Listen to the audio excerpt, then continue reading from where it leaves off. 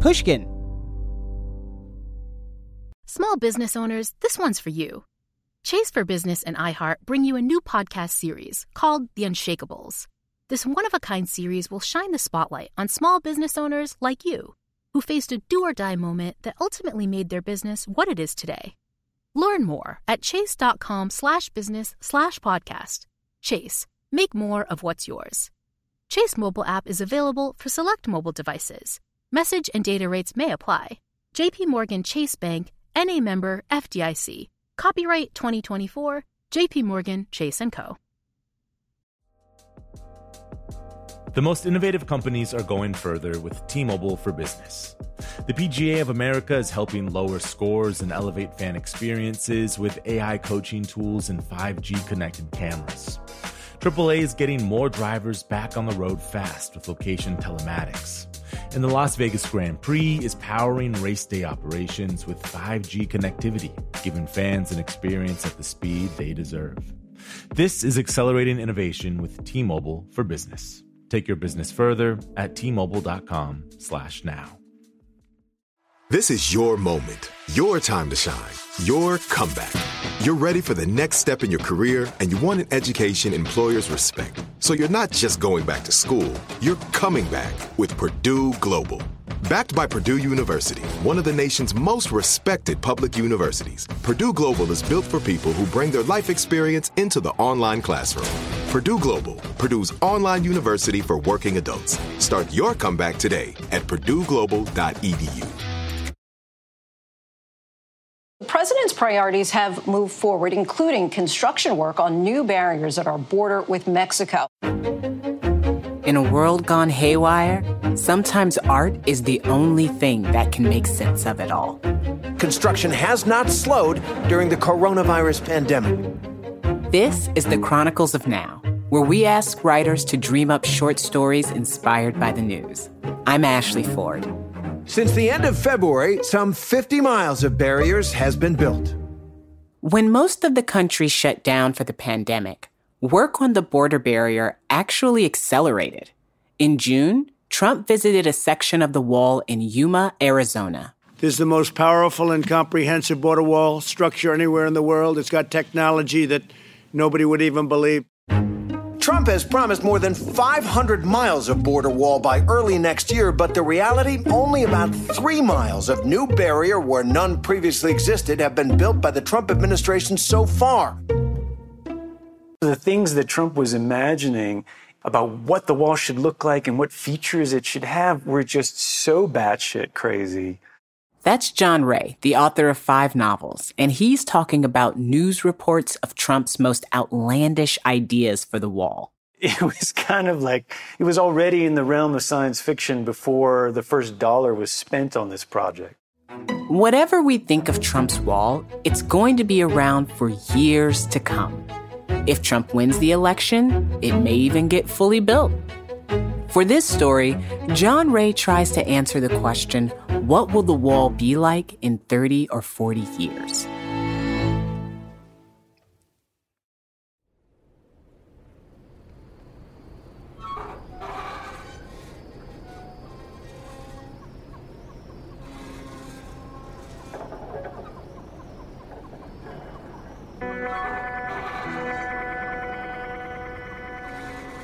The barrier doesn't think in terms of years, not in any conventional sense.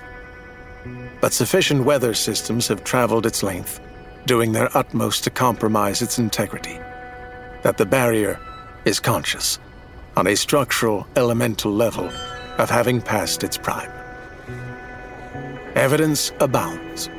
The barrier's steel and zinc alloy bollards, once so gracefully crenellated, so subtly iridescent in the blazing midday sun, are pockmarked and rust-streaked and crumpled. Its angled concrete fundament, made due to budgetary and environmental concerns from locally quarried trap rock, is fractured and eroded, and its 6-inch electrified spikes have lost both their grace and their alternating current, to say nothing of their effectiveness at puncturing human flesh.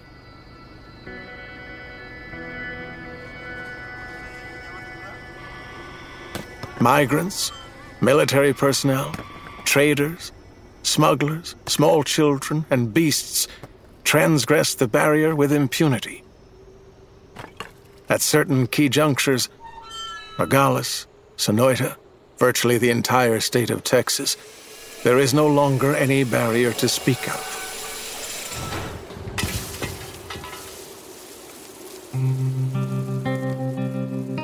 One year ago, a bespectacled young man, apparently some kind of student, approached the barrier without the least sign of fear or trepidation just outside of El Paso and etched the following verses into its rust-encrusted pediment with a Swiss Army knife. My name is Ozymandias, King of Kings. Look on my works, ye mighty, and despair. That was a low point, no question about it. A fresh humiliation to add to all the others. But in spite of such cruelties, in spite of humanity's glaringly obvious indifference to its plight, the barrier refuses to give in to despair. When things are at their worst, when morale is at its lowest, it has only to consider the trench. The trench, by any standard, is a thing of savage beauty. The years have wrought changes upon it as well, perhaps to a greater degree than on any of the barrier's other features. But these changes have themselves been things of wonder. Contrary to what the naysayers and the skeptics, not to mention the Army Corps of Engineers, argued when the trench was first proposed, it has not lost its water to evaporation, nor has its channel become clogged with falling rock or displaced earth. Not even the most passionate of the pro-barrier advocates have thus far managed to explain this. In defiance of all reason, of all sense, the trench endures. And that is by no means all. Of the 760 breeding pairs of American alligators imported at considerable public expense from Lake Okeechobee in 2020, 758 died of hunger within the first month. The remaining 2 pairs, however, have gone on to populate an astonishingly extensive expanse of the brackish, oily, oxygen-starved canal system with their scaly progeny. Though contact with the human population has admittedly dwindled over the years, dwindled in fact to the point that the barrier sometimes questions its own raison d'etre, the alligators have more than made up for the absence of people. The alligators have given the barrier an altogether more beautiful, more reasonable, more justifiable purpose. In a word, they give the barrier a reason to exist. If only the same thing could be said about the snakes.